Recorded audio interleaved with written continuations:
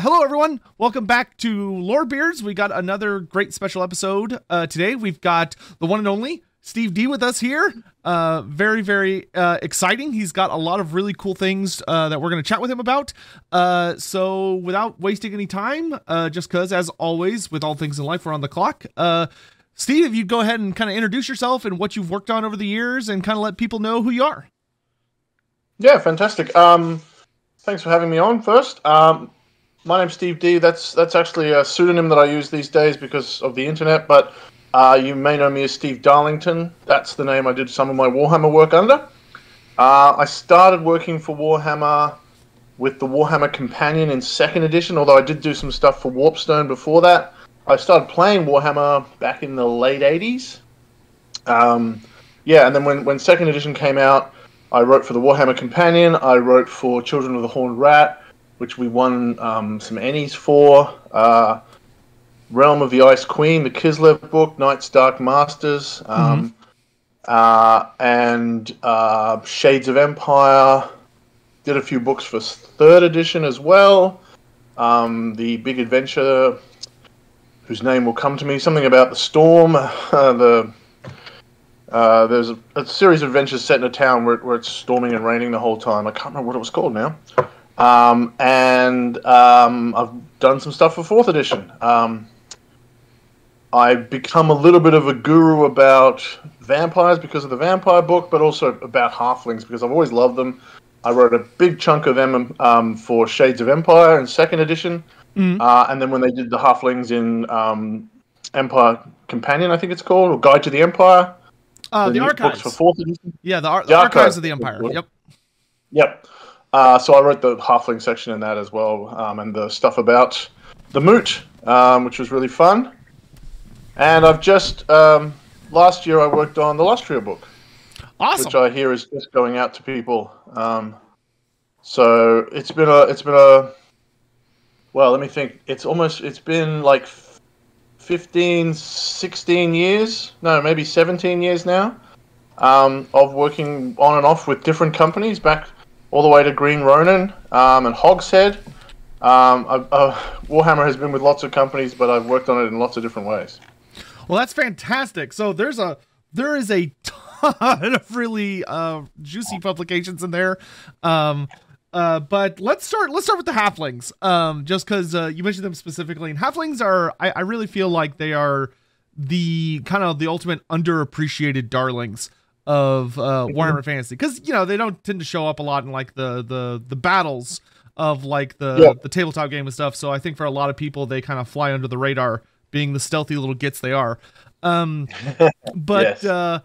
As far as like looking at Warhammer halflings, I think most people when they hear like halfling or hobbit, they kind of immediately their brain sort of jumps to like Lord of the Rings and stuff like that. So for people that are kind of unfamiliar with Warhammer halflings, what kind of separates them as being unique in the pack as far as compared to like the halflings of the D&D verse or the hobbits of Warhammer Fantasy? Because there are some pretty interesting differences between the groups. Yeah, I mean, look, there's a lot of when they sort of were starting up Warhammer, they borrowed a lot from other settings because that's what you do in fantasy settings. And there's some things that are very similar to other worlds. They do like, they tend to be very domestic characters. They tend to be loving food and fun and the hearth. There's a few extra tweaks. They're resistant to chaos more than humans. And more than most of the other races, which is interesting. They have this secret bond with the ogres, which is something buried in their past. I think what's partly different for me is a lot of Warhammer has these lovely elements of satire in them, which sometimes is pushed to the background and pulled to the front, depending on what kind of product or who's writing it. Right. But if you've a lot of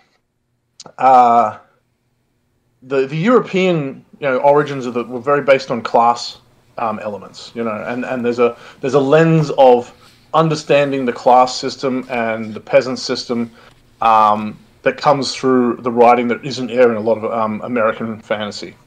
And halflings in a bit sort of represent the kind of servant classes and the underclasses You can, of course, have poor humans and things like that, but if you've ever seen any kind of Shakespearean play, for example, there are very clearly the main characters who are these very fancy people who speak good English, and then there's the common as muck people who run around, do all the work, all the servants, and they get very put upon, made fun of, and that's sort of the niche that halflings occupy. So you can have a lot of fun with them. They're these sort of often spat upon, often ignored characters. And then you can go, well, what does that tell us about a system? Like, who are these people? What would it be like to have a class of people who are, seen as lesser than everyone else? And that gives them a sort of different kind of position in society that they use to their own power. People ignore them. People underestimate them.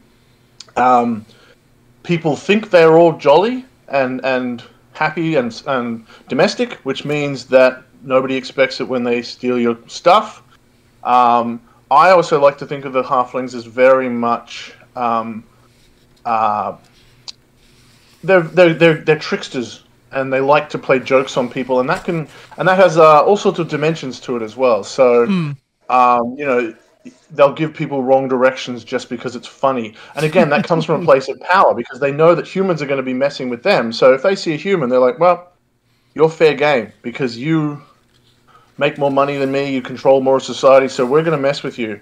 And when I wrote the Moot book, Moot guide for archives, it was really focusing on what does the Moot look like, if you're a visitor. And there's a lot in there about how if you're a visitor, they're going to take advantage of you. They're going to make up things and tell you, lead you around the block and charge you extra fees and see how much they can lie to you about magic halfling traditions and all that sort of thing. So it's a lot of fun to play that kind of character as someone who is in a lower social rung but has a way and a power to that. And that's a really fun thing to explore. Right. So looking at kind of like the Warhammer world as it tends to be this very grim and perilous place where there's all sorts of nightmarish creatures all over the place. And the halflings in particular, the Moot, although in a lot of ways kind of like this wonderful fertile land, that produces, it's like almost the breadbasket of the Empire in a lot of ways. They've also got this very spooky adjacent neighbor being Sylvania. And they're very close to Blackfire Pass, where you got greenskins coming through all the time, or Beasts of Chaos. What do you think really goes into making something like the halflings, as far as you have this creature that for the most part is kind of diminutive, they're not able to pick up a sword necessarily and go toe to toe with the various creatures of Warhammer. How do you take halflings and make them really work and survivable in a world like Warhammer Fantasy, as dangerous and dark and terrible as it can be? Yeah, I mean, I think that's a good question. It does actually play up the fact that sometimes the setting it can highlight that darkness because in many cases you just can't compete. But also, that can be no fun to play. So you've got there is the resistance to chaos. There is also, I think, a sense of the fact that they're overlooked. And different versions have given bonuses to halflings in that sense, that they are just better at dealing with larger creatures because they just don't see them. They can move behind them and things like that. I'm not sure what fourth ed has anything like that. Sometimes, of course, historically in different systems they've had more fate points. They're just more lucky, more blessed by the gods, and so that can be an interesting sort of thing. You've got a character who is sort of less likely to fight their way out and more likely to fluke their way out or run their way out or something like that. But again, also, I think it's also a bit of a challenge to go, well, if I was to field these guys, what would they do? How would I make them powerful? And sometimes that it does appear in the battle game as well, where you've got the goblins or the noblars, or there used to be halflings in the human races, and you'd be like, well, can I make these guys, break a charge or kill a hero? And that can actually be a really fun thing to play around with.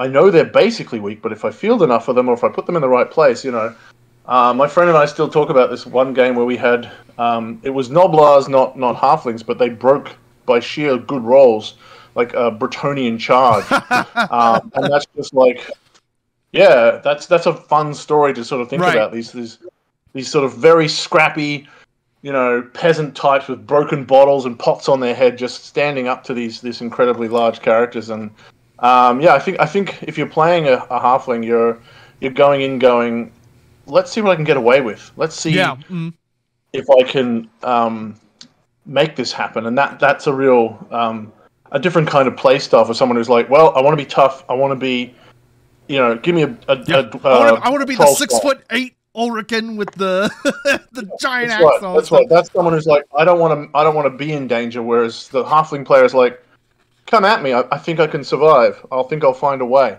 And that really mimics the kind of psychology of the halflings as well. They're like, life has come at us, and we remain. We survive. Yeah, and it's so interesting that in a lot of kind of like Black Librarian stories, there have been a lot of halflings that have really stuck out to me over the years. In that, I can't remember which exact book is it, but I think one of kind of the most common uses of like quote unquote evil halflings is you get these like gang leaders, and it turns out to be a halfling who's just horrifically ruthless, because in order to maintain power as a halfling, they have to be way scarier than everybody else. That's right.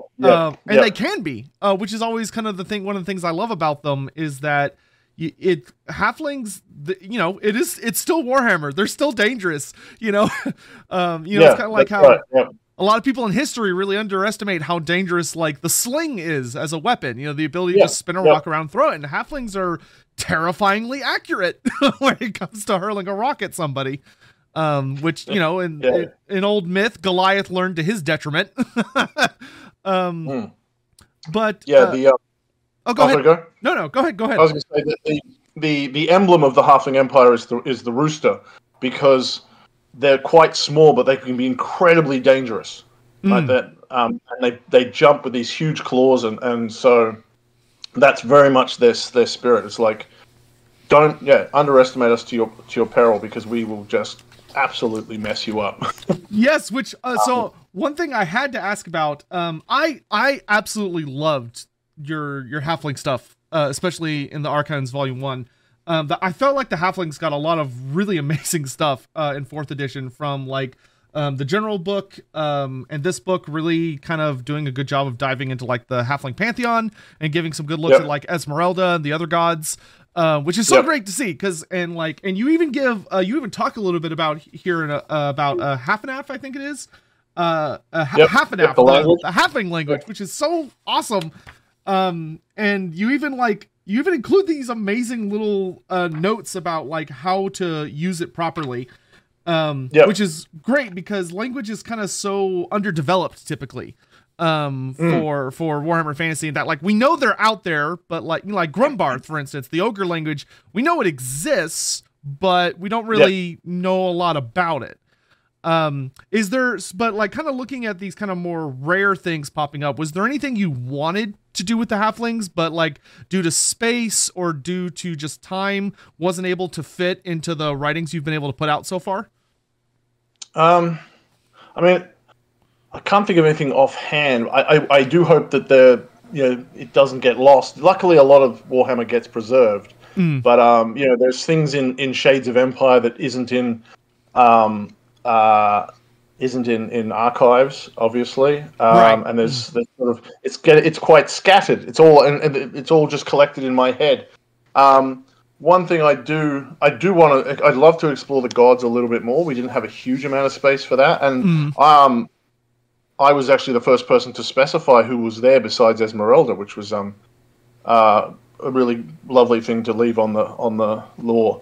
And the culture of because halflings, their religion is not like a human religion. They're almost folk heroes, and that means there's probably a lot of tales, right? And so it would be more like some of the maybe Native American stories about Coyote, or the Islander stories about Maui. There'd be these stories about how Esmeralda, killed an army by baking a huge pie or something, and you can imagine a lot of trickster tales as well that fall into these things.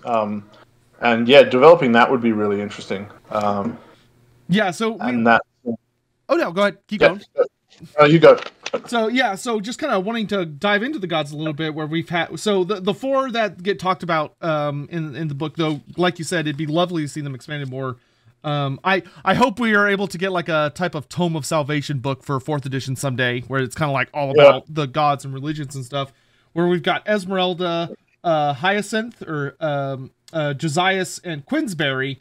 What's interesting is they don't cover a lot of the domains that people would necessarily expect of gods, because I think of what you mentioned of that they're almost kind of more like they're kind of like a half and half almost between like traditional gods and the ancestor gods of the dwarves, where they weren't purely likely mythological figures, but probably more like halflings who have kind of been revered to the point where they've become something more.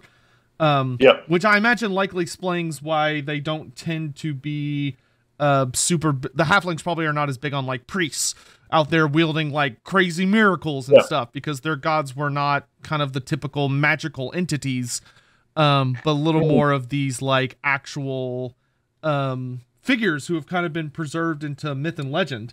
So for anyone at home who hasn't had the chance to read it yet, we've got Esmeralda, who's kind of that traditional halfling god of like the hearth and home. You got hospitality in there. Hyacinth is then this goddess of childbirth, fertility, sex, and a lot of those things that come with like family making. Josias being kind of the outside stuff with animal farming and domesticated stuff, and Queensberry being kind of, I guess, the most kind of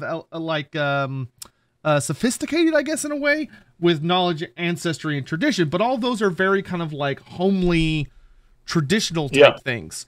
There's no war god. There's no god of death. There's no god of all these other kind of more morbid things.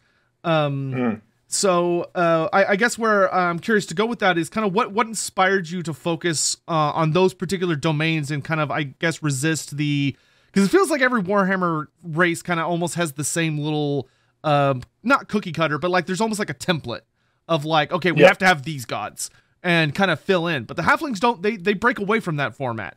And you also broke away from the urge, I'm sure, to just have a single god and, keep it easy. So what kind of led into you splitting up the way you chose to do so? I mean,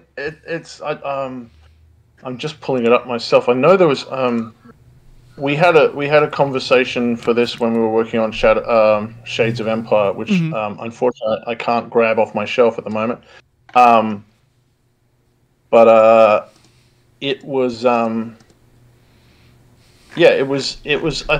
think it was important to sort of find a way, as you say, to not be like everyone else's gods, and to really tie into what it makes halflings different. And so this is why I like writing about religion and stuff, is that it's really a way of sort of expressing the values of a culture and what things do they believe in and what matters to them. And it's not the same. They are they're not humans. They're not all about blood and violence and conquering. The original, for Shades of Empire, I wrote something called the Queensberry Lodge, and that's basically a sort of empire society for halflings who are outside of the moot, and it's a little bit like organized crime, but it's also just a society for halflings. And so that's when Queensberry first emerged, because I was like, okay, well, I want this to have a sense of it has to be named after a tradition, sort of thing. It needs to be something that is named after some sort of figure that is more than just the person who started it. So I was like, okay, well, we've got Esmeralda. We know that they have something like a god, and so it was a way of sort of extrapolating from there. Right.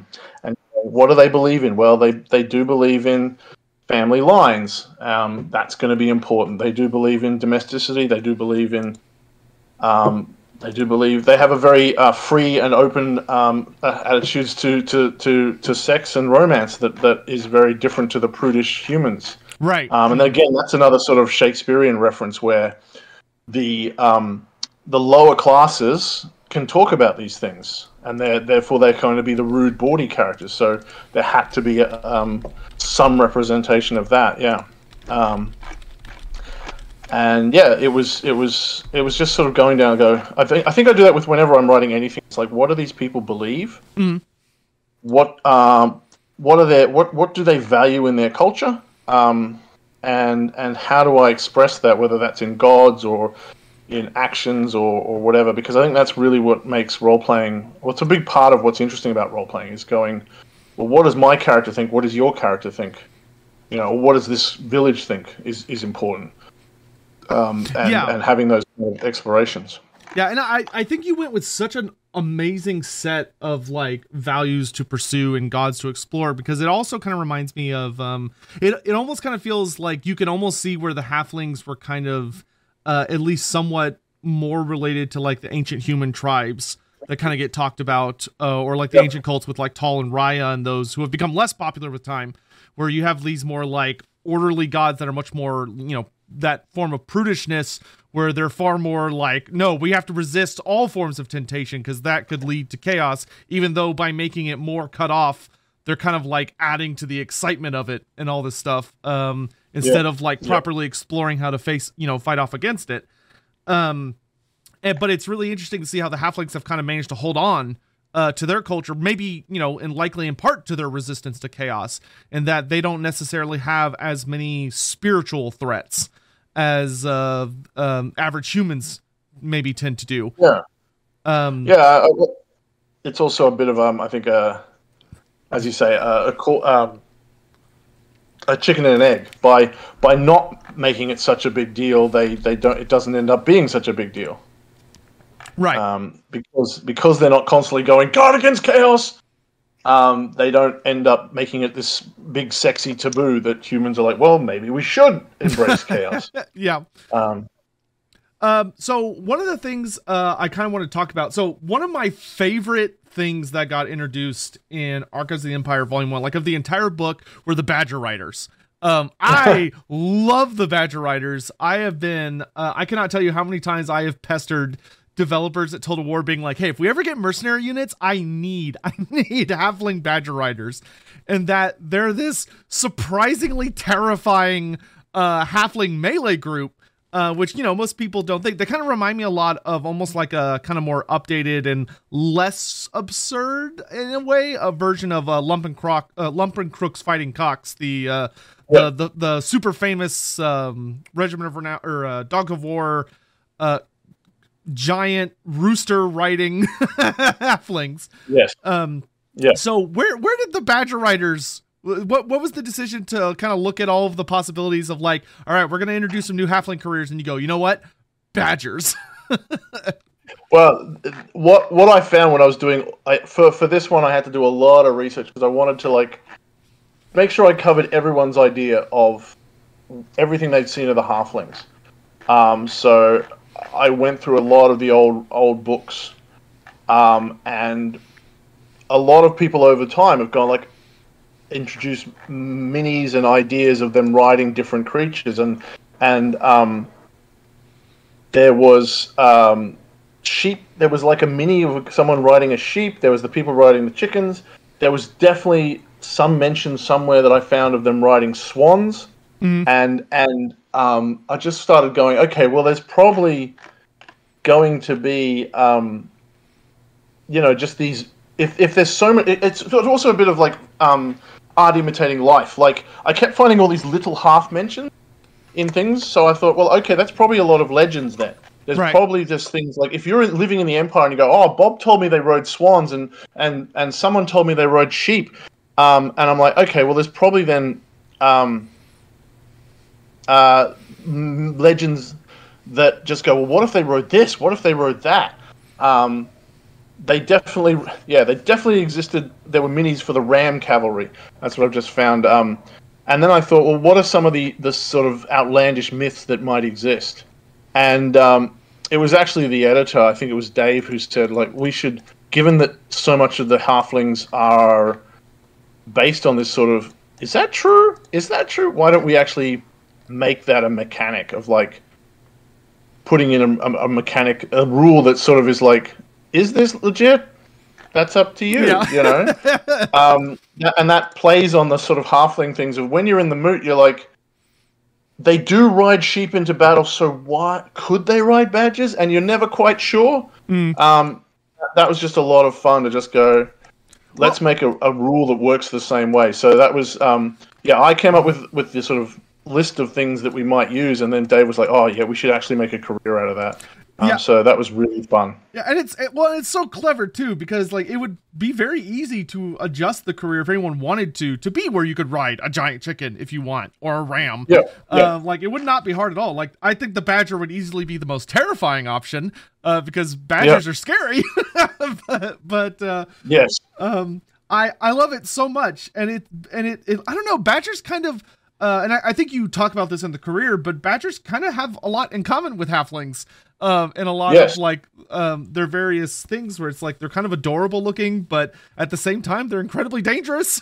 they like to live underground and all this stuff.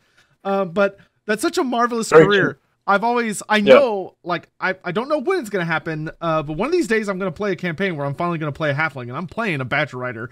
That is my go-to. But so something I wanted to ask about, and I kind of actually just saw this question come up in chat as well. Has there ever been kind of a temptation to go? I'm sure a lot of people wonder, like, okay, well, if halflings are kind of, they tend to rely more on like shooting type weaponry. They tend to be very ballistic skill heavy when they do go into battle. Whether you have like slingers or field wardens. Was there kind of any desire or thought put into like, oh, well, why don't halflings like use guns, kind of these great equalizers of like pulling out or like somehow having halfling sized firearms and using those? I mean, it was never something that we wanted to make difficult or impossible. It just sort of, again, it's part of it is it's sort of history, right? There isn't a lot of one of the hard parts about working on an RPG like Warhammer, where there is so much lore, is that you feel a duty to reflect everything that's come before, but you just don't want to bore people. You also want to add new things, and it's a balancing act between, like, if we suddenly said that halflings all had, there's a huge part of the halfling society that had guns, that might not quite strike the right tone. People might, that doesn't feel like what I know about halflings. Right. And there's certainly some reasons that we sort of talked about. Is like, well, it also comes into that sort of, you were talking about earlier, that the halflings are a bit more pastoral and like humans were thousands of years ago. And so they're a little bit less modern. I get the idea that it's harder for them to just get gunpowder. They don't live near mountains. They can't dig up the sulfur and the things that they need. They don't have as much big cities with a lot of technical know-how concentrated in an area. So it just hasn't become a part of their culture for those reasons. We didn't feel that there was a need for a specific halfling, gunner kind of character, because I'm pretty sure that there's no exclusions on the pistolier characters. If you wanted to use one, you absolutely could. Yeah. So that's also a balancing act in a role-playing game. Is like, there's what you say definitely can't happen. There's what you sort of encourage by evidence, and then you go, well, if it doesn't say you can't, go nuts. So, yeah, there's definitely lots of options for gun-wielding halflings. There just might not be a picture of it, or a particular career for it. And I think what's good about Warhammer is it is a very flexible sort of system in most of its role-playing games. And like in Warhammer, in D&D, if there isn't a sort of this race, this class, this subclass build, you don't do it. Whereas in Warhammer, you can go, oh, okay, I rolled really high BS and I live in Nuln. I'll go into the gunner career because that makes sense, you know, and then there's much more flexibility. Yeah, there's a lot of that kind of open door system of, oh, well, I could kind of push this door open and see where it takes me, but there's all like these other different paths I can go.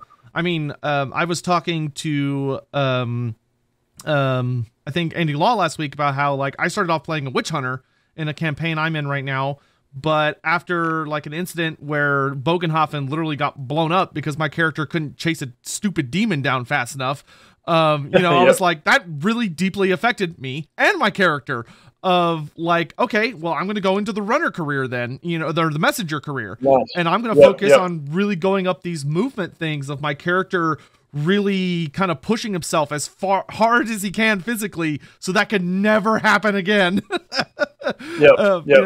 And that's go. Yep.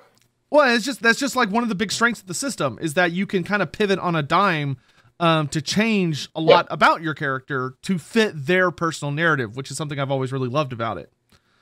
Yeah, absolutely. And the career system is really great for that. And I think everyone's got a story like that where I started out like this, but then I was like, oh, I really need that weapon or that skill.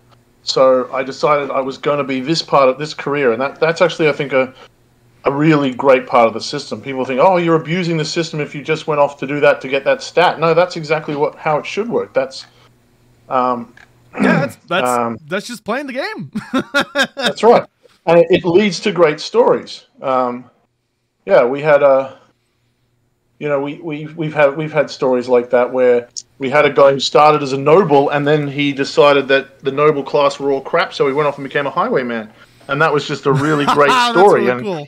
It ended up being a bit like the Scarlet Pimpernel because the noble class were like, "Who is this ruffian?" And he's like, "Oh, I surely have never met the man," And so it just was a great pivot.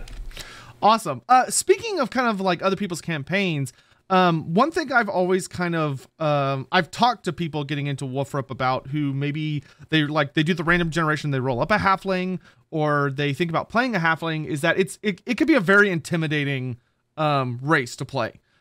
Being that, they're so vulnerable. They have the small rule, which can be very spooky.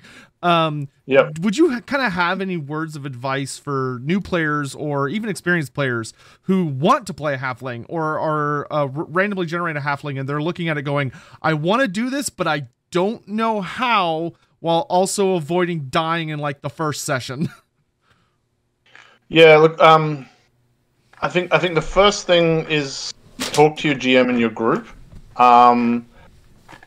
It's also going to depend on which edition. I spend so much on second that every time I'm reading 4, I have to go, wait, no, those rules are second edition. So that's going to be a factor, is figure out what system you're using. But also, talk to your GM, because if you're making...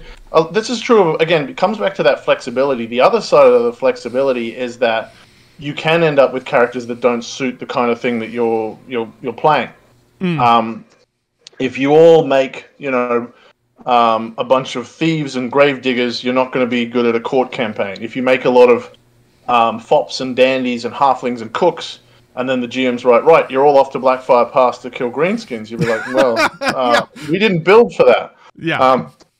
And, they can be fun for a fish out of water, but, So, I think the thing is, figure out what kind of stories you're telling and how you fit into the group, and use it. Like, you have good BS skills, stay out of the front line, use your hiding, don't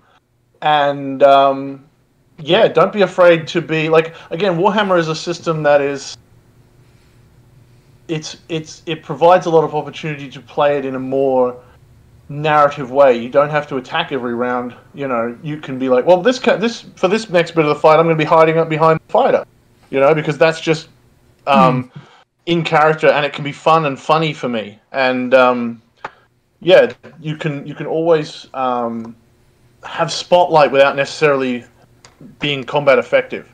Right. Yeah. I was gonna say, I think another thing that y'all have done a really good job of, when looking at the roleplay games, even back in second edition, but especially in fourth edition, is this idea of like, maybe, you know, that dealing damage is not the only way to victory. Of like, there are like such great ideas for, you can use like almost fellowship stuff to make yourself appear non-threatening, you know, make yourself like appear like cowering and stuff thing. And then like, you know, a beast man is going to be far less interested in going after the little meek halfling if there's a big dude with a sword swinging it around, if the halfling's doing what he can to kind of stay out of sight, but is setting up for something, you know, more ingenious or tricksy.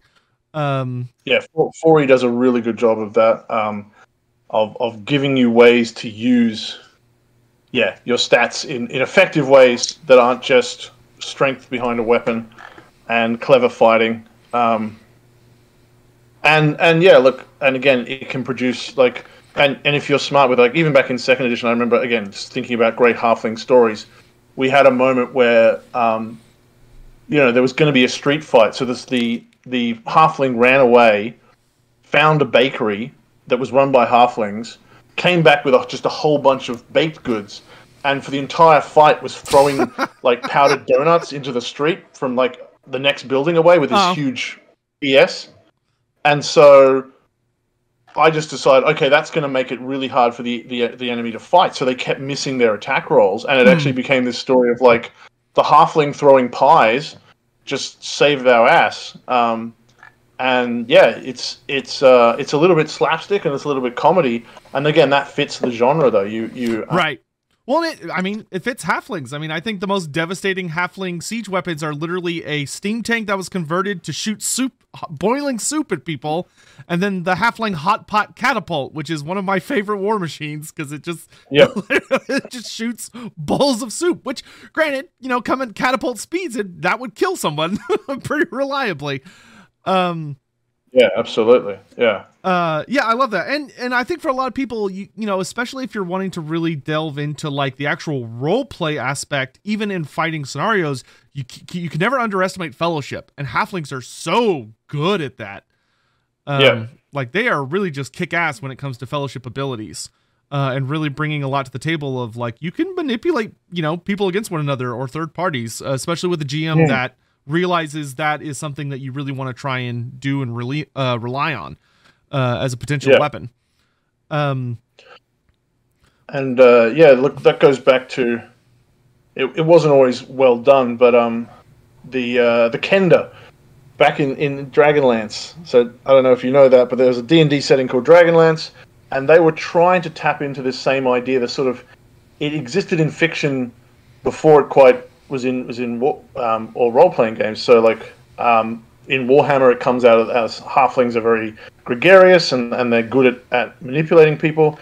In the Dragonlance Center, they basically invented this thing that was like, they're not quite D&D halflings, but they're actually a lot like Warhammer halflings, and they called them Kenda. And they actually had specific mechanics where they called this taunt ability that nobody else got, where they could just make anyone, you know, insane with rage. And it was a very it added a lot to the game, and again it added a lot.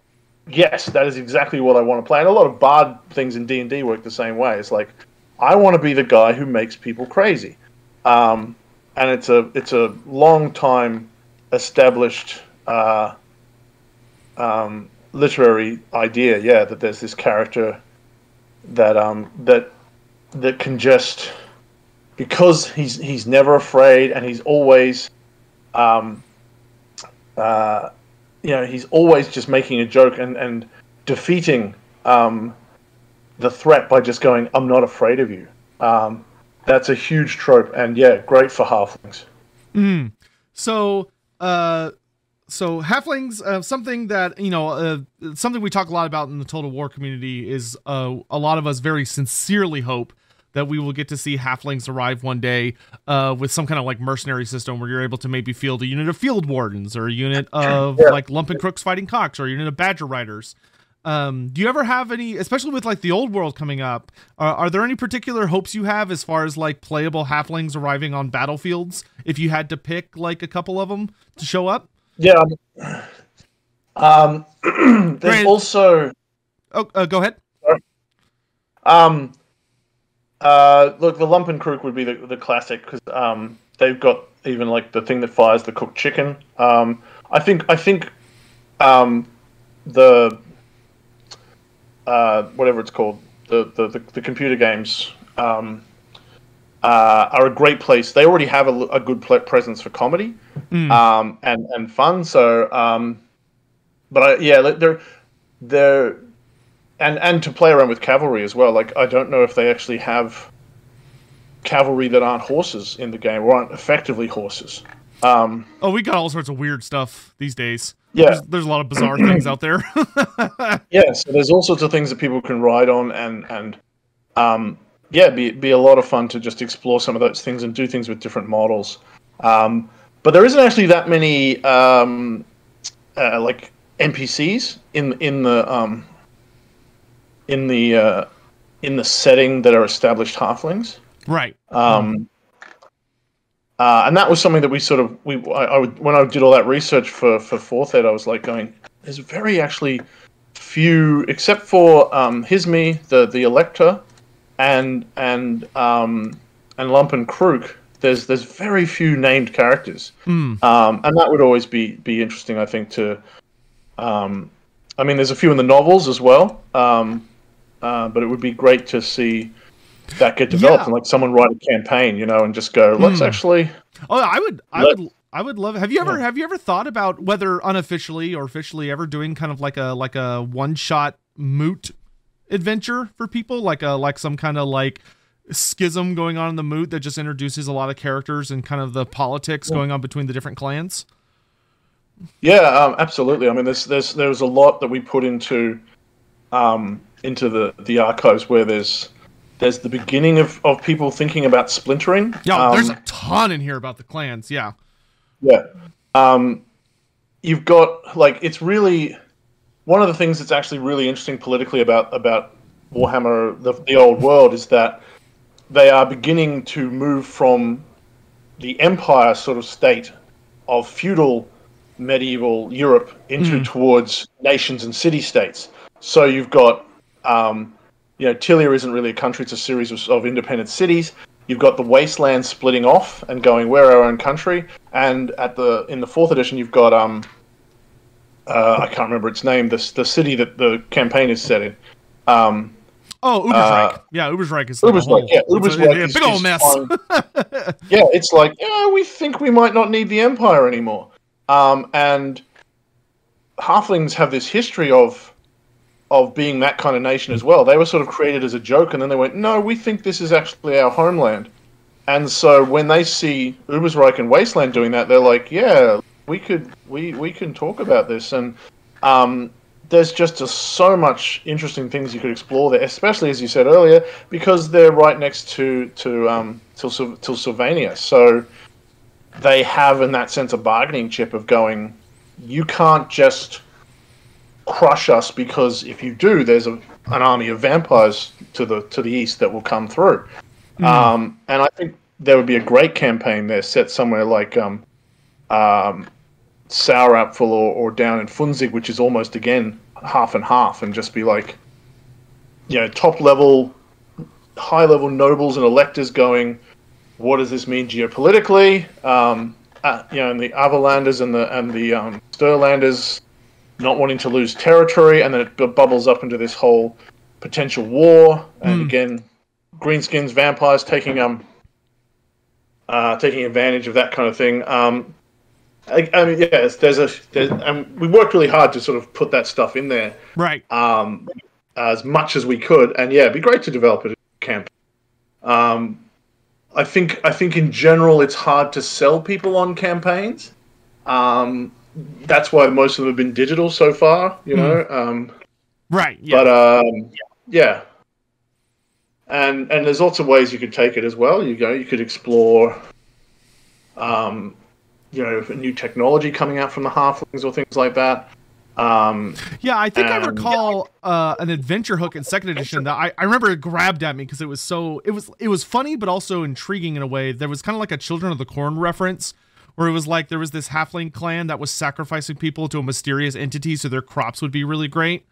which was such a crazy idea, but I loved it. Of like they're this, because a lot of people, there are a lot of like very, very minor gods and almost spirits in the Warhammer world that can do stuff like that. And I always love the idea of there being this terrifying group of halflings who are all sweet and nice and stuff until you slept in their inn and then you just vanished one day. Which was always such a fascinating proposal for a campaign or at least a little adventure. Yeah. I mean, and we sort of talk about that very briefly again in the archives that there definitely is in the Greenleafs the best tobacco. The Greenleafs, because they have this swamp god or bog god or ancient farm evil thing that they're offering sacrifices to, and that's also it comes back to what we estimate halflings.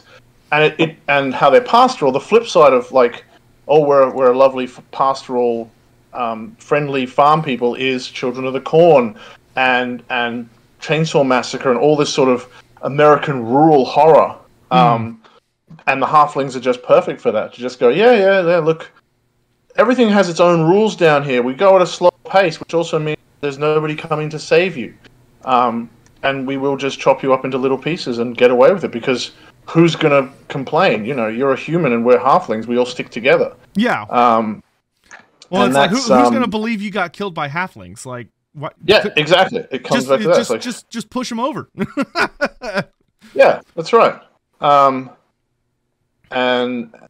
yeah, it's just perfect for that kind of rural horror.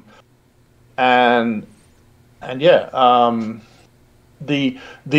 going back to Stephen King, the Children of the Corn and also Pet Sematary plays around with that idea that what if something innocent becomes extremely frightening? And children particularly, and the halflings are very childlike, have that extra terror of this thing that I think is cute has suddenly become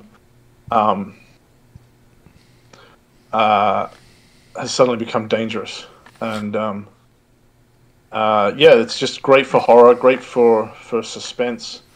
So one thing I wanted to ask about, because I recall that someone asked me this once, and I actually found conflicting information on it, so I was curious if you could clarify. Hisme Stoutheart, I think, the Elector count, or like pseudo-Elector count, is Hisme male or female? Because there seems to have been kind of like an oopsie at some point in 4th edition, where there are different sources that claim different things about if it's a man or woman. As far as I'm aware, Hisme is a woman. Hisme is female. But it is there's also conflicting sources in the histories. If you go back, that I think in the very early mentions, she is referred to as male, and they went, no, actually, it's more interesting if she isn't. Warhammer with conflicting stuff. Say it ain't so. That's right. I don't know exactly when it changed, but I've ran into that. It's like, hang on. So in second ed, when I wrote about halflings, I made her sure she was female, and she's female here as well. Awesome. Okay. So, and then I think kind of, someone in chat wanted to ask a question. I think it's a great way to kind of start going into talking about the undead a bit. How do the halflings kind of handle and feel about being on this border with Sylvania? I know it's explored a bit in the archives, but just kind of for people listening in on the conversation, you kind of want to hear it from your own mouth. How do they kind of sleep at night knowing that they have one of the most dangerous threats in the old world, like kind of right there? I mean, part of it comes into the fact that halflings are very, very rarely tempted to become vampires. Vampires are very snobby, so they don't want to embrace halflings. And we actually established in the vampire book that halfling blood tastes awful. And is really thick, and so they don't want to drink from halflings. So vampires just ignore halflings. They're also, we talk about how humans are sort of a bit more full of dark magic because they're a bit more chaotic, and that's also why vampires prefer to drink from them. So vampires look at halflings and go, they're actually the opposite of what we want to eat and opposite of what we want to be. So they ignore them because they don't think they're important. They don't want to eat them, and they also underestimate them. And so you've got these halflings who are like, I'm not going to be seduced, I'm not going to be corrupted, and I'm going to be underestimated, and I'm very practical. Again, the halflings are very practical, just like, they're like, well, you know, it's a vampire, we got to kill it, right? It's a sort of just prosaic thing. And that gives them a bit of an edge. And yeah, there is that thing of also sensibility in that practicality. It's like, well, you don't go out at night, you know, you don't go into Sylvania, you know, you if you see somebody wearing a big fancy cloak and going, hello, he's probably a vampire, so you just kill him. Yeah. And that kind of practicality, whereas the humans be like, oh, he's so fancy, keeps them going, you know. And but it's also something that's interesting to explore. Again, it's something that they can use as leverage against politically, because they sort of exist. Even if the vampires march out, they either have to go through the moot, which is difficult, or they have to go around it, which slows them down a bit. So there's this political situation of existing as a barrier that they can leverage. But yeah, it's interesting. I mean, we put a lot into Night's Dark Masters of like what makes a good vampire hunter. And they're not like, witch hunters tend to have more money, more resources, they have the backing of the state. Vampire hunters aren't cool, and they have to be a bit more stealthy because vampires can bring resources against them. If you go into a town and say, I'm here to kill the vampire, then the peasants might be like, well, he's our lord and master, so we'll turn on you. Right. So again, it's perfect for these sort of sneakier races to just be like moving around the edges and taking out vampires like that. Right. Yeah. Witch hunters tend to have a pretty bad habit of being very overt, and they get themselves thrown off a building or something by a vampire. Like they end up getting killed in very messy ways. Whereas like, I actually think, if I recall correctly, there being a halfling or like art in Night's Dark Masters from one of the careers of showing like this very unassuming creature that could sneak up on a vampire while it's sleeping, because like, who would suspect a sneaky halfling? And stake through the heart, problem solved. Which is, I'm sure, is an embarrassing way for the vampire to go out, but you know, hey, fair's fair. So that actually kind of leads me into a fun question of one of kind of the more famous moments in Conrad von Karstein's little notes about his histories, being the crazy son of a gun that he was, just wildly fucking crazy vampire who just was totally, you know, batshit insane. There's a note in one of the older, I think it's the 6th or 7th edition Vampire Count Army book, that he turns a halfling kind of, and it's like almost in quotes, as a joke. And it never gets mentioned again. This poor vampire halfling. And I've kind of always, it almost seemed like it was vaguely implied that it either died very suddenly or like very quickly afterwards, or that one of the other vampires may have killed it because they were like, ugh, just put the poor thing out of its misery. Do you have any thoughts about if that vampire halfling might still be wandering around, or if it even still exists? Was it ever real, or was it just a rumor that never actually happened? So this is, again, comes back to sort of the weirdness of research. When we did Night's Dark Masters, working with my very good friend Jody, and we sort of split the book up into 2. And I did Vlad and Magnus, and he did Conrad. So I don't know very much about the Conrad lore. But look, what I like to do is never shut a door. So what we would probably say is, you know, it's generally believed that the other vampires killed this thing, but it could make a great story. You know, the one vampire halfling that's still out there, still living on his wits. You know, that could be a really interesting story, and he might have more allegiance to his halfling relatives than being undead or something, or he might be an interesting thing that, you know, could have a split allegiances, you know, and change his mind about who he supports and things like that, because he would be such an outcast in vampire society. I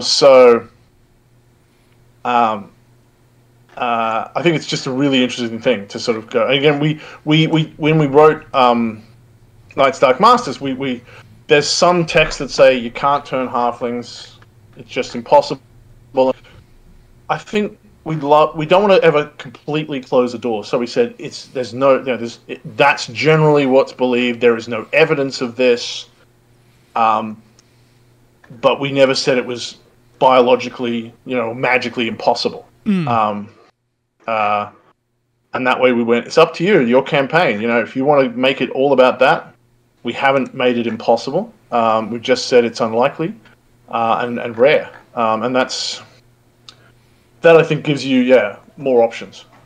Awesome. And so I kind of want to use that as a branching point. One of the many, but one of kind of like the major controversies that was like a huge talking point during the end times was that an elf vampire kind of popped up. But it was a bit weird because like one author said it was a vampire, one author said no, it's not a vampire, it's this other thing.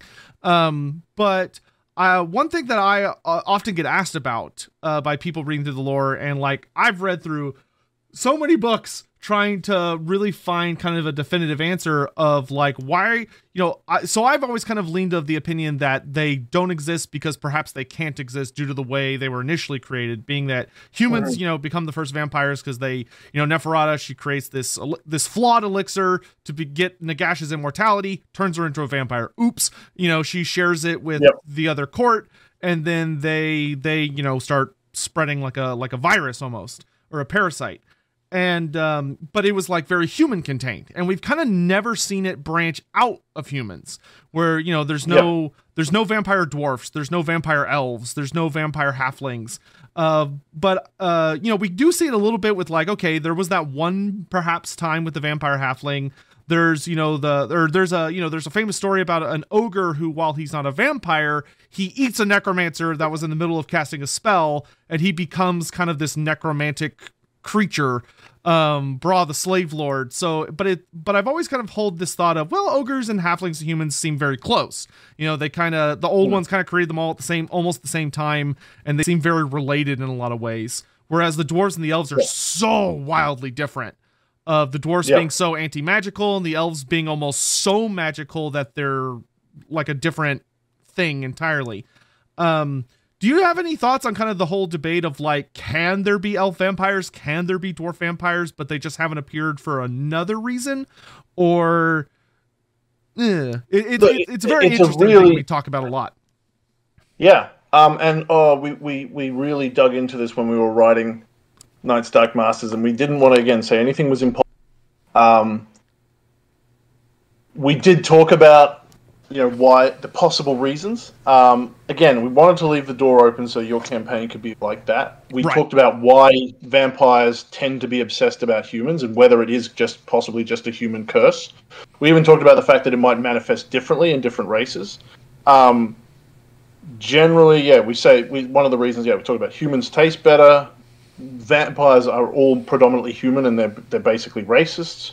So they don't want other races around, especially since they're trying to be better than everyone. So they would never embrace the elves because the elves are already snobs. Yeah, then they might have someone who's even. Yeah, if you're the coolest human, in the vampire room, elf would be intolerable to be around. Exactly.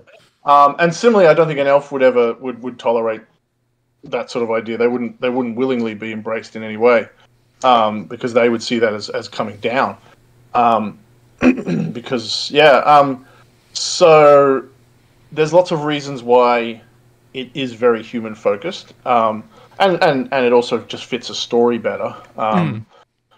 But it's one of the things that's interesting is that in role-playing games, like in fiction, you don't ever have to necessarily address this, but in role-playing games, people want answers. They want to know what is actually the biology at work here, right? Or the magic, or what are the rules of the universe?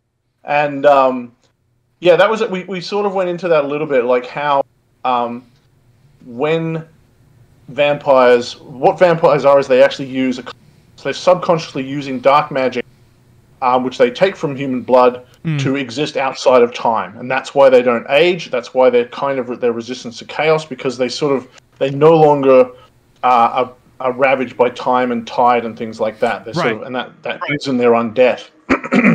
And so the question then is like, what are the other sort of sources of that magic? And we talk a little bit about how there are some vampires exploring, like, can you, instead of feeding on blood, can you get like solid dar somehow, or a container of dar? Like the Necrox being very obsessed with that. Yeah, exactly. Yeah, or even using warpstone somehow or something. And I think it'd be really interesting to explore some of those ideas where it's not so much like it's not the same story. You know, it's not like the vampire seduces a dwarf or something, but there's a chaos dwarf that is full of this sort of dark magic, and they make a deal with some vampire, and there's this weird vampire chaos dwarf race that could be really interesting. So I think the idea is think about the sort of rather than go, this is definitely how this works. It's like the logic is they are borrowing dark magic to stay forever outside of time. How would you do that when you can't just get it from blood in the same way? So for we talked about how Neckarchs are using sort of different kinds of magic. They're exploring these kind of things. In the Warhammer campaign, the Enemy Within, there's even the Frankenstein that runs on warpstone, which is really interesting. Right. So obviously, if you're doing this with dwarves, it might be something that's technologically based or rune based. Like runes don't work the same way as magic, but they're related. So there might be some kind of the Chaos Dwarfs might have found some chaos runes that are really infused with Dar and black magic, dark magic, and they might have a way of where instead of biting you, the vampires actually carve runes into your flesh, and it could be something like that. So the vampire dwarves are all based on like this sort of freakish tattooing or flesh mutilation. That could be really interesting. So I think the idea is obviously everyone wants a definitive answer, and you can always change it for your campaign. But so my answer is it's all possible. Try and think of interesting things. Don't just go back to biting. I think that's probably, if we ever did address it, we'd go, let's do it really differently for dwarves, and let's think about how the elves would probably have a cult around it and be very secretive, and it would be very hidden, and it would be sort of like, we're experimenting with this weird human magic that is like a little bit slumming it or something, and they'd have this very secretive thing, a bit like sort of Kane cultists a bit. So I think it'd be fun to explore. I love that idea of like, it's not, because I think when a lot of people think Warhammer Vampire, they get super obsessed with the idea of like, fangs, blood, all that very stereotypical stuff of that. It expands a lot more beyond that. Like, it's parasitic in nature always, but how that parasite nature expresses itself could very much change dramatically. Of like, I actually really like that idea of like, if you had a dwarf that somehow became some form of vampire, they would probably rely on a very different method, because we see with the Chaos Dwarfs that when dwarves take magic into themselves, it doesn't really go well a lot of the times. So they would have to come up with a very different method. That's actually a really interesting idea. But speaking of vampires and people like really always pushing for answers, one of the things that so for anyone that hasn't read Night's Dark Masters, you're missing out, because it's a masterpiece of a book. It's amazing. There are so many cool things in there. I will never forget being, I had never thought of the idea of a vampire child being terrifying until in that book it explores, I think it's the given Neckarch vampire character who's like a little girl that stitches monsters together to create like horrifying creatures, because she has the imagination of a child and the magic to back it up. And it's like, oh, that's horrible. She's really scary. But one of the things people are always asking about when it comes to vampires, and we're kind of starting to see this explored with Total War going to Grand Cathay, are the missing bloodlines. The mysterious two, where you have Matmaces and I can't remember his name off the top of my head. I think Matmaces is the one that went south, and then the Jade vampire, or the Jade blooded vampires, who went to Cathay in the east. Is there anything you kind of... Yes, Herakte. Do you have any kind of personal headcanons or thoughts on these? Because we're seeing the Jade-blooded vampire starting to crop up more and more and more thanks to Total War going to Grand Cathay, and it seems very likely we're probably going to see them getting some spotlight soon. But if you have any thoughts on them, we'd love to hear them. Yes, so back when we finished writing well, after writing Knights of Dark Masters, having written huge amounts of rules and background about each of the bloodlines, I was like, I'm in that mode. I will have a shot at it. And I wrote sort of an unofficial thing and put it on my website. Like, here's one version of what I might do with them. Now, we didn't know as much about Cathay then as we know now. But actually, about a month ago, I stumbled on a YouTube channel that is mostly about the computer games. And they had found my because it's still online, the PDF that I wrote. So I don't know if you can post this in the channel or something. I absolutely can. That link will go to something I wrote back in probably 2008 or something, for second ed, about my take on the Jade-Blooded and the desert. This is slick. And look, the thing about Warhammer is like a lot of nerd lore things, is nobody ever throws anything away. So just recently, when they did the Magic book for 4th edition, they actually used some of the spells I wrote on my website back for 2nd edition. They went, "We love your book. We'll just put a credit to you. Can we use your spells?" And I'm like, "Yeah, go for it." You know. So even though they were never official for 2nd, they now are for 4th. And so I would not be surprised if somewhere in Total War or somewhere they end up borrowing a lot of the ideas that I have here. Yeah, I will, and I will include links to all your. We'll have like all your stuff down in the description, because people are going to want to just dive into that. That is awesome. Just briefly, the way my view of the sort of to do the vampires in Cathay, I was basing it sort of on myths of hopping vampires, and they're basically, there's very, very few of them. They're very corrupt and sick, and they take lots of drugs, and so their blood is actually this thin, light green substance, so they're called the Jade-Blooded. And they're this sort of, they're like the eunuchs in ancient Chinese fiction, right? This race of long fingernailed, creepy old people who just sort of mess with you from the shadows, but not quite in the same way as the clan that I can't remember the name of. So, and they're often blind, and they're often full of disease, and it's a very sort of different kind of aesthetic that ties into that idea of the Mandarin and the eunuchs. And then, that is super cool. Like, that's a very, very fascinating idea. Yeah. Obviously, there's the Jiangxi Chinese myth isn't really in there, but I was just riffing on a different kind of source, and you might put some Jiangxi in there. And for the Makmasi, as I call them, I basically was riffing off things like the Mummy. So they are these sort of their bodies are often eaten away by insects and carrion and burned away by the desert. So they're this sort of shambling corpse kind of thing, wrapped in bandages to hold them together. And yeah, that's gives them that kind of look. And they are these sort of rampaging tribes of vampires that exist out in the deadly desert. So that's all there. And yeah, the Total War channel found it, and so I went onto their forums and the Discord and asked their questions.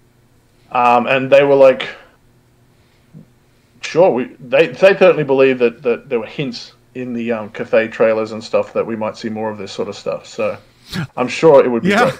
I would say there's definitely quite a few little things that, and granted, to say that the Total War community is voracious is an understatement.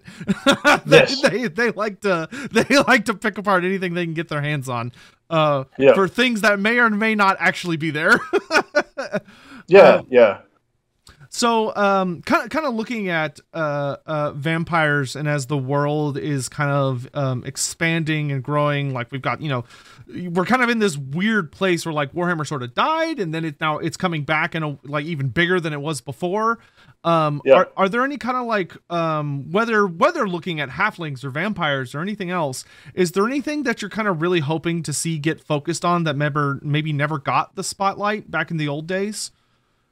Well, it finally has, but I'm really glad there's a lot of we were talking to Green Ronin about that back when second edition was sort of running down, and going, we would really love to work on something about Lustria, and possibly about pirates and things like that. So it doesn't surprise me that there was both a book about Lustria and a book about the High Seas for 4th edition, because if someone has an idea, then other people about it as well. So that was something we were going to do for second ed.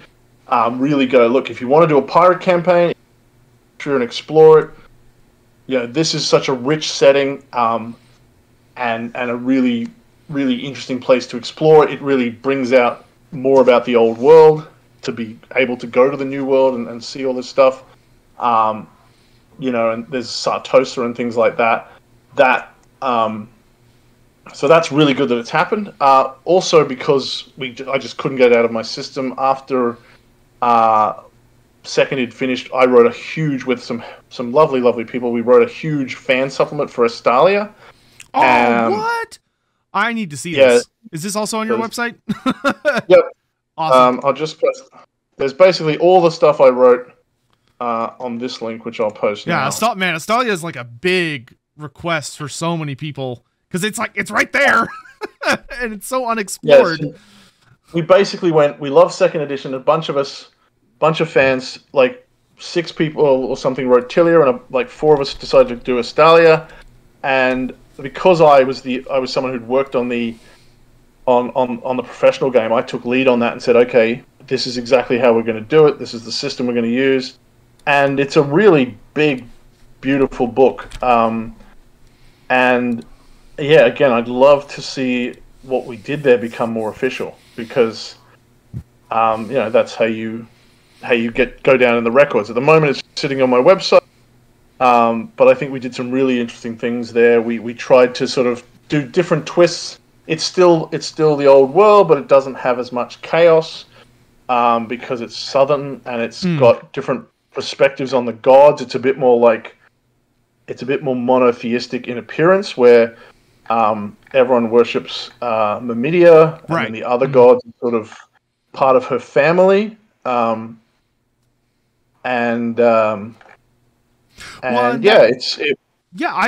love that so much, because Astalia has always been so weird in that it's so unexplored from for official publications of like, we've got some Talea stuff, because like the Dogs of War really went into Talea, but Astalia's like always been so mysterious, and like there's been little snippets, like the whole, I forget what it's called off the top of my head. I think it was the Wars of Death, where there was like that really one big bad necromancer that came in, and he gets killed mysteriously in the Temple of Myrmidia. But it's like, other than that, like there's so little, which is such a shame, because like Astalia's, Spain has a really rich history that could really be interpreted in a lot of really cool ways. So that's super awesome. I will definitely be delving into this. I know what I'm doing tonight, but I really hope we get to see them get examined so much more, because it's I don't mean this to throw shade at Talea, but it kind of feels like in some ways Talea stole Astalia's spotlight a lot of the time, of like things that one might associate with a Warhammer Spain, like the conquistador type stuff, ended up being given over to Talea instead. I think just because they already had established stuff to work on. But that's super awesome. So one thing I would have you ever with kind of you mentioned you worked on the Lustria book. Are you able to say kind of what parts of it you were responsible for working on? Yeah, so I actually said, look, I didn't have time to do a lot of the history, because again, there's so much written about Lustria, and it was a lot to dig through. So I said, look, give me something that we don't know actually that much about. And so I ended up doing the work on Skeggy. That's fantastic. Yeah. The Skeggy stuff is incredible, by the way. Oh, thank you. Thank you. Like I love the King of Skeggy so much. She is a great character. Yeah, thanks. That was a lot of fun to just, and that was also a chance to bring back, again, talking about sort of saving things. In the realm of Chaos Book for Second Ed, or is that what it's called? I forget what it's called. The Chaos Book. Tome of Corruption. Tome of Corruption, that's what it's called. Yep. There's a great chapter about the Norse, and it hadn't really turned up in Third Ed or Fourth Ed yet, and so I was like, oh, this is a chance also to do a bit of that, to put that into Fourth Ed lore so it gets lost. And so there's a lot about the Norse. There's getting to flesh out what Skeggy, which we've talked, it's been mentioned so many times, the shape of it, and we were talking earlier about culture clashing. It's not really Norse, but it's trying to be Norse. You did such a great job kind of establishing this like mystery for players to explore of like, why is this still here? Like the Lizardmen have flattened all these other places. These guys are flat out chaos worshippers. How are they still here? And it's such a compelling mystery. We're doing a Lustria campaign that we're streaming every Thursday. Like we just started. Oh, awesome. And I'm so excited for when we actually get to the continent and have the chance to interact with Skeggy. Because we're doing the kind of thing of we're going to the Isthmus of Pahawks to set up a new colony. But that colony's going to need training partners, and Skeggy's right there. But it's Skeggy.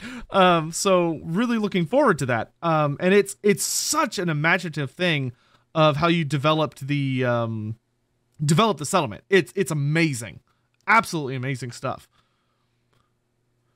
Thanks. I had a lot of fun with that. City guides I also just love because I think cities are very interesting at trying to figure out how cities have their own character and systems and how they work. Yeah, so and I think Skeggy, you could just run a whole campaign there. It's just a really fascinating thing about. I mean, that again, we're saying, why is Lustria interesting? Because it's this interesting contrast. It sort of throws everything into sharp relief. So, and Skeggy is a perfect example of that. It's like trying to be an old world sort of civilization in a place where a lot of that doesn't work. And that's just really interesting. Like, how do they try to go, well, let's just keep doing everything we do back at home, and pretend it works. And that's interesting, sort of, to play and to explore. Yeah, one thing I'm really hoping for, especially since you've gotten to work on Skeggy and like all these pirates and the Lustria stuff and the vampires. One of my biggest hopes, I don't think they're going to do it anytime soon because it kind of felt like Lustria was a bit at the end of the current trilogy they were working on, and I think we're setting off to New Horizons soon. But they've been kind of touching on the Vampire Coast a lot, where we got some mention of Vampire Coast stuff in the Sea of Claws, and then they released the online only supplement for the Shade Wraith, one of the big bads from the Dreadfleet expansion. Where you can you can encounter him and he's all terrifying and stuff, and you can have a fun thing there. And then of course with Luther Harkin and all his shenanigans in Lustria. Do you think you'd ever have any interest in or of maybe exploring the Maelstrom, kind of where the main storyline for the Dreadfleet takes place, where it's like the other side of the Great Maw, but it's like a big the Galleon's graveyard where all things that die at sea go to be devoured by this mysterious thing, and you have Count Noctilus there is the big bad. I dearly hope one day we get to explore the Galleon's graveyard, because it would be such a fun, like, terrifying dungeon type place. Yeah, absolutely. I mean, that's one of the fun things about working on Warhammer, is that you can throw in all these little things. And then years later, or even decades later, someone will go, I should actually explore that. And so very often, as you've mentioned, with just sort of throwing all these ideas in, by the way, this and this and this, and it's there for you to explore in your campaign, whatever you're doing, but it's also like, just do a whole book on that.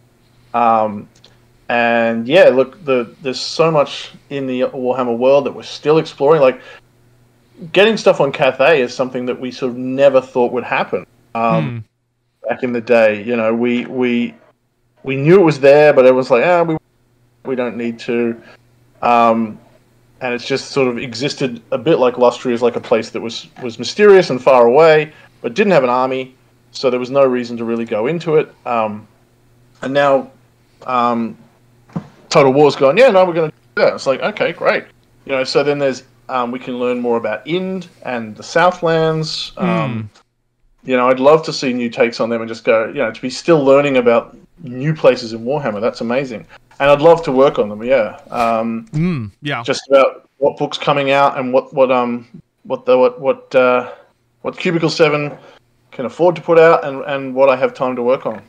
Yeah, looking at your Jade Vampire thing, like my mind's just a buzz with stuff, because one of the more popular, obviously it's been talked about a lot. When they revealed Grand Cathay, they revealed that there are some non-playable vampire factions there. There's a Vampire Coast faction, and then there's a traditional Vampire Count faction as well. Which has led to a lot of speculation about, if we got playable Jade Vampires, would they be Vampire Coast or would they be Vampire Counts? And there's been a very popular theory I've really enjoyed was the from our world's real history, the really, really famous Pirate Queen of China, her inspiring like a Jade Vampiress who's inherited from Herakte's line. But reading your thing, like now I'm like, oh, if you combine, like, that could be such a those would be terrifying pirate lords of also wielding like all of this pestilence and like other scary things while also dominating the coast, fighting against Yin Yin. But as far as just kind of so we've talked a little bit about Australia. Are there, as far as the completely unexplored places, when looking at either like the Blood Naga of Koresh or the Kingdoms of Ind, or maybe like the human tribes of the Southlands or Nippon, do you have like a person you'd put, or a place you'd put number one as far as your if you got to decide where exploration happens next? Do you have a favorite? Yeah, it's interesting. I wouldn't mind knowing more about the northern, northern continent above Lustria, about Nagaroth. Oh yeah. And what else is sort of there besides Dark Elves? Didn't there used to be centaurs there like a long time ago? Yeah, I think so. Yeah. Like, they haven't been talked about in like 20 years, but yeah. I mean that again, I think I've lost it now, but one of the things I was tooling around with as another setting for the game is like, move it forward 1,000 years and the settlement actually begins to take over Nagaroth, and it's more like colonial America, which could be really interesting. But yeah, look, there's I think it would be really interesting to see how people would tackle some of the things like Ind and the Southland without finding something, doing things that are not Eurocentric, and finding a way to do them well, because so often they're sort of represented as the views of what the European people had of them at the time. And it would be a really interesting challenge, I think, for someone to go, well, how do I bring that sort of sense of satire, but not in a parochial looking down sort of sense. And it'd be a kind of sort of what they call Afro fantasy sort of thing. What if, with people from Africa writing their own mythology, and I think that could be a really interesting flip on a campaign of how does the Southlands, exist as a sort of parody and reflection of whatever period of like maybe the Mali times of Africa, where they had the Mali kingdom, or something like that. That could be really fascinating, and a really like something that I could never write because I just do not have the knowledge or the basis of anything like that. Right. And same thing with India as well. I think, again, amazing. alien culture. There is a little bit out there about Nipple Cathay, which is also, so it's sort of established to be very Earth history-like, and that's fine. But I think it'd be really good to just go, let's actually go back, start from scratch. We know a little bit about again, we know nothing about them, which is really... There's sometimes, I think there was talking about there being ape men in them, which is pretty racist, but... Well, I think the Tiger Men are probably the most established thing, and they've been referenced quite frequently in Total War. Right. In recent so times. Tiger Men, that could be really interesting, have a whole new sort of furry kind of race. Excuse me. Yeah. So one of those two, I would just love someone to go. Even it could even be like a whole new game line, like inside, like assuming nothing, like you come in and you're playing in one of those settings, and there's a lot of really interesting stuff happening with these kind of non-European fantasy worlds, and it would be amazing to just sort of tap into that and go, right, what would happen if Warhammer came out, but it was coming from entirely the perspective of someone who was building an Indian fantasy or something. Some of those with the Hindu gods would be amazing, I think, to play around. Right. Yeah. I mean, one of probably the most popular, which I know, like it's usually considered better for people who are actually having to write stuff that's going to be considered canon, not to delve too much into fan works. But probably one of the most popular fan works, especially on Reddit, is there's a group of writers and artists from various Southeast Asian nations who have been working on how they would imagine the Naga of Koresh. And they've come up with like these amazing like monsters and designs of things I've never heard of in my life. And they're brilliant. And there's such a fresh take on a lot of things that I don't think people from more Western cultures would ever really think of, because we're not, we didn't grow up with a lot of that. And there's a lot of strength to be had in at least having someone on board who knows these things. Which I think that also played a lot into how Grand Cathay worked so well with Total War, and that they had just made Total War 3 Kingdoms, so they already had a lot of people they had been working with who knew a lot of Chinese myth and mythology ready to go, which probably helped, I imagine. That sounds great. I'd love to you post that link to, if you can, to... I absolutely will. Koresh stuff, I know one of the authors, but they do. They've been making incredible stuff. One other thing I kind of wanted to ask you, kind of in relating to this, I talked a little bit to Andy Hall about it, and I'd just be curious to get your take on it. What kind of are the, like, looking at Warhammer, which has this very unique thing of it is like a bunch of different. It's kind of like our world put into a grinder, add in some fantasy spice, some satire, some a lot of skulls, hit mix, and then pour it out. What are kind of like the challenges when trying to approach that, especially when dealing with like Lustria, for instance, which draws very heavily from Aztec and Mayan themes and Nahuatl culture. What kind of goes through y'all's minds when, like, okay, I've got to write this, but I'm dealing with like some really different things here? Yeah, I mean, it is really important, I think, to understand, to be careful, I guess, to not be lazy. A lot of Warhammer was originally just thrown together very quickly, because, I mean, originally Games Workshop just existed to sell miniatures, and then they went, oh, we better build rules, and then we better build a world. And some of the things that went into the European stuff is really thoughtful and clever and satirical. And then they went, oh, there's probably, a China, a South America, and they were a bit briefly drawn, and therefore they can draw on these racist cliches of the other. But then they've done things where they've got fantastic. They've got the lizard men are actually the good guys of the setting. They're the ones who are closely related to the ones. They're the ones who know what chaos is, and that's just a nice sort of twist already. And I think if you do your research into real world cultures and with a sense of, when we're not here to make fun of them and we're not here to just be lazy, you can get some really interesting things. But I also think Warhammer has a lot of satire in it, and that's a tricky area.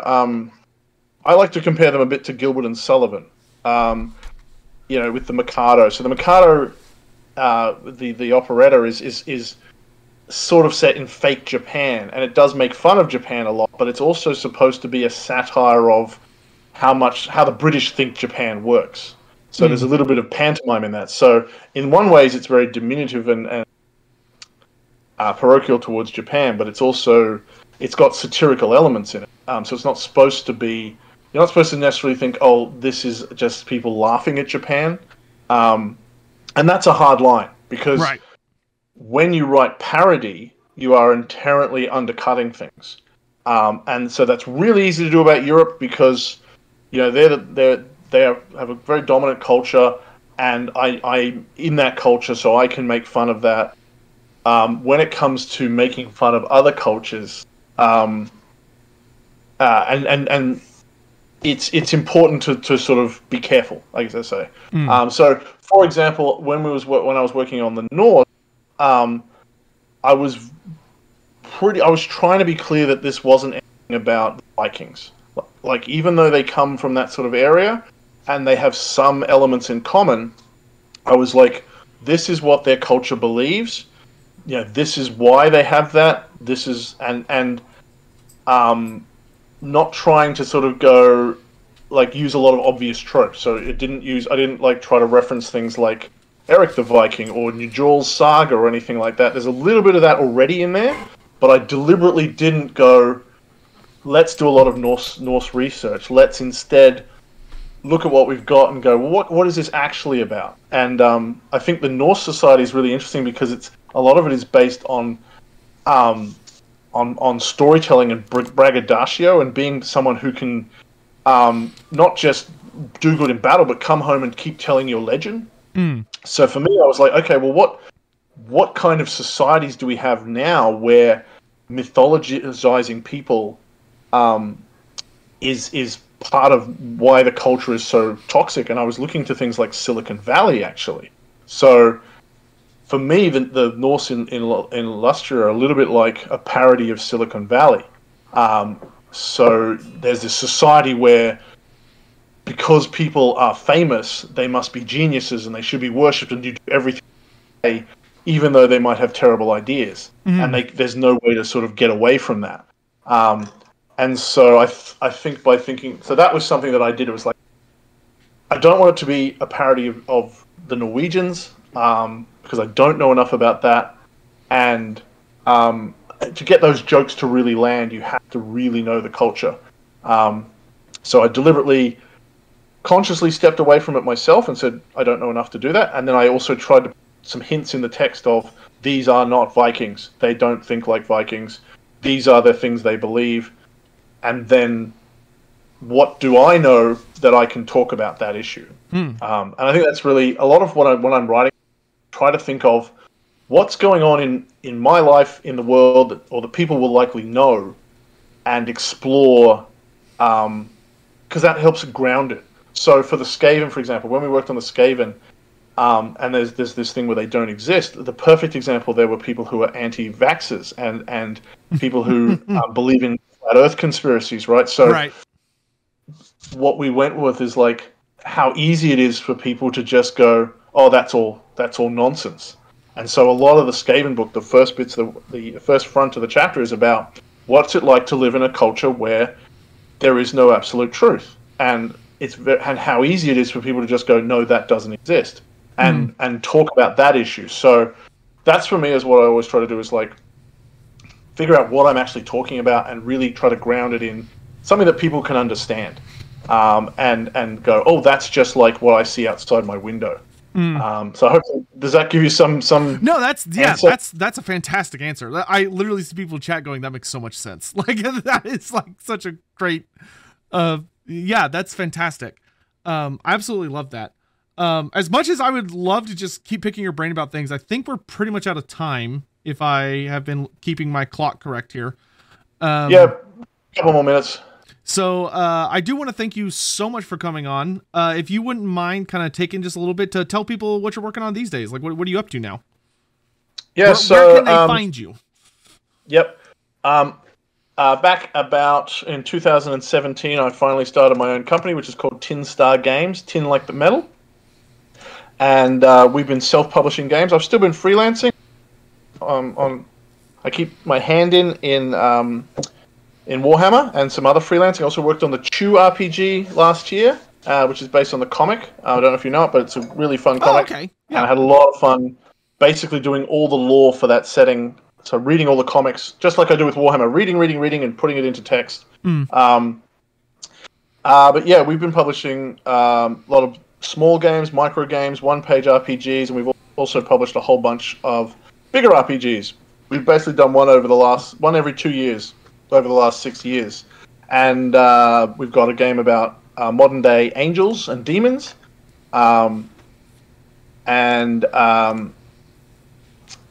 Which is called Relics, and it's a fairly traditional RPG. We also have a game called Partners, which is about solving mysteries. If you've ever watched, any of those many TV shows about two cops who go off and try to solve a mystery every episode, that's what Partners is about. Oh, cool. And, okay. Just a couple of weeks ago, we kickstarted a game called The Score, which is a very unusual kind of RPG. It's designed to run in 20 minutes or less. It uses just 18 cards from a deck, and it simulates the heist genre. So that was me looking around going, the reason most people can't get into role-playing games is they're like, you have to read huge chunks of phone books, you have to spend an hour making a character, you have to spend 4 hours playing a single game, you might be playing for 6 months. I'm like, what if we just got rid of all that and go, here's a role-playing game you can play in 15 minutes. And it's really exciting and it's really different. And I'm hoping that the Kickstarter went really well. And I'm hoping it'll keep selling and give people a different idea of how to roleplay. Well, I am actually going to probably pick that out because I know a friend who would love that, who does a lot of stuff like that. So that's actually a really cool idea. I like that a lot. Fantastic. So late pledges are available. If you go to the Kickstarter, which I'll also post here, you can click on Late Pledge now and grab copies.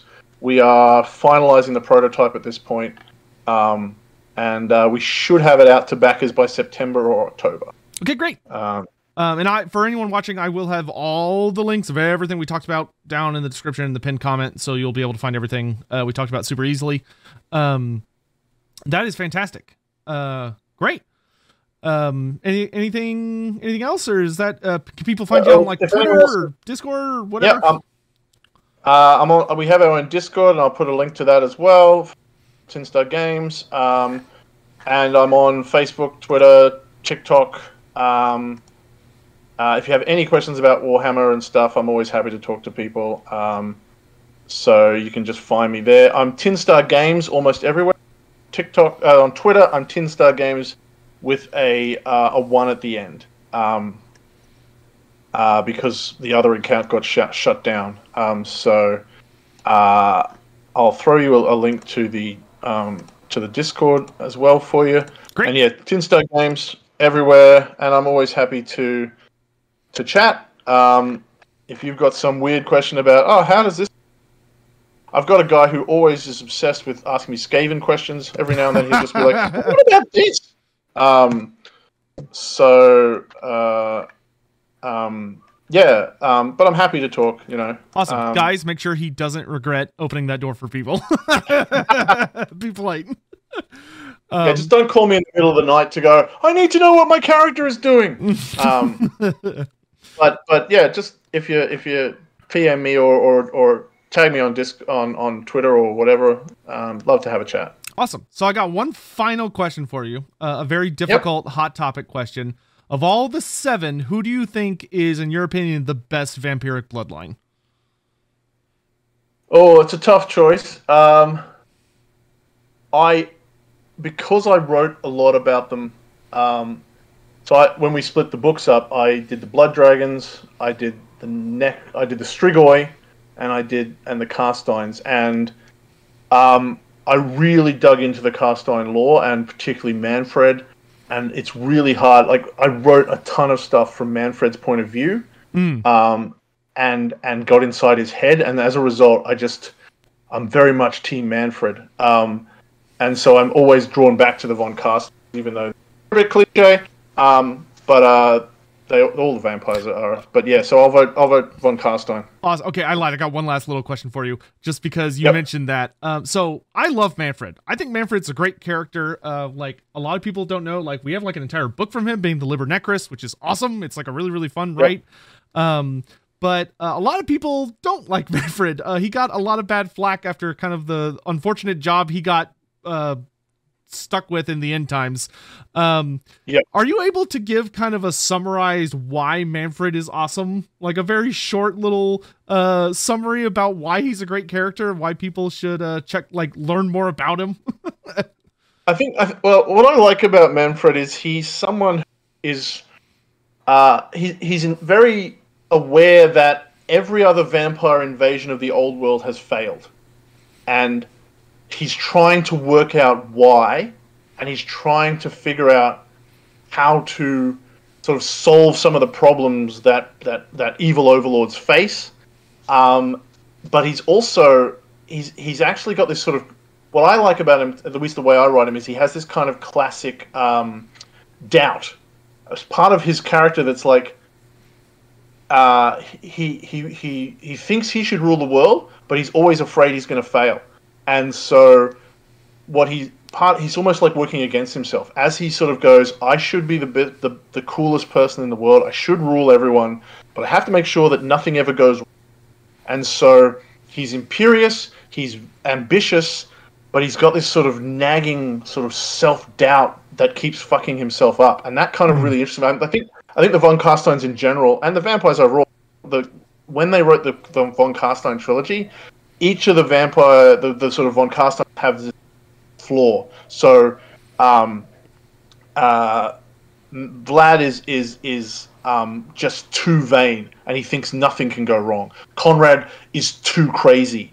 He's just too bloodthirsty, and he thinks that violence solves everything. And Manfred's problem is he's too careful, he's too cautious, he's too intellectual. And I think that's just a really fascinating thing to explore. It might not make him the coolest guy in the world. That idea of someone sort of trying to understand how to rule the universe is almost like a puzzle, but also kind of ending up fucking himself over, if I excuse my language, but because he's... Oh, no, you're all good. He has to make sure everything's perfect. And I think I see a bit of myself in that, where he's like, he's this perfectionist and is afraid of making mistakes. And that's just, I find that just really interesting as a character to explore. Well, I think that's such a perfect way to look at him, of explaining like how he's been around for so long, but he always takes these really careful, like he could be launching constant invasions, but he doesn't. He goes to Nehekara and he goes to Nagashazard. He's like trying to figure out like where Nagash fucked up and where his dad fucked up and where Conrad fucked up and all this stuff, which is just, it's so interesting. And that, you don't really, it's a very unusual trope in fiction. Have someone going around going, where did person X go wrong? And I need to understand that. And that's just, I think it's a very unique kind of villain. Yeah. Okay, well, thank you so much. I've already kept you over time, so we're going to get you out of here. It was an absolute delight. I hope we can have you on again sometime. But this was a blast. I'll make sure everyone can find all the links and socials and everything down below. But thank you so much for coming on, Lorebeard. And chat, we'll see y'all next time. Thanks for watching. Fantastic. Thank you, sir. Bye-bye. Bye.